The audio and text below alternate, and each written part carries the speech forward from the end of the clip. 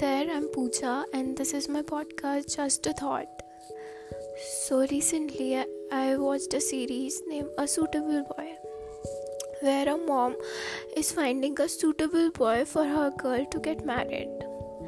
So, the gist that I get from the girl's point of view while selecting a groom for her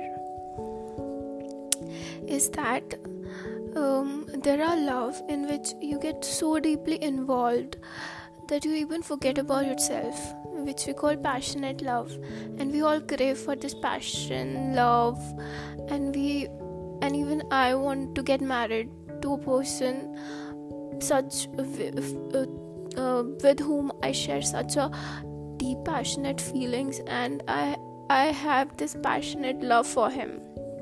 Okay, so the thought that stuck into my mind after watching this series is quite opposite to this one. She at the end goes for the person which is quite opposite to this passionate love. It is calmer love. She says that look out for the person who loves you and with whom you can grow. You can never grow much with that sort of passionate love because you even forget about yourself in that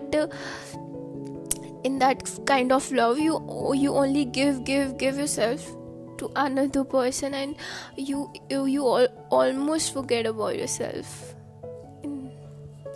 So yeah, a calmer love is what you should go for. That is the gist.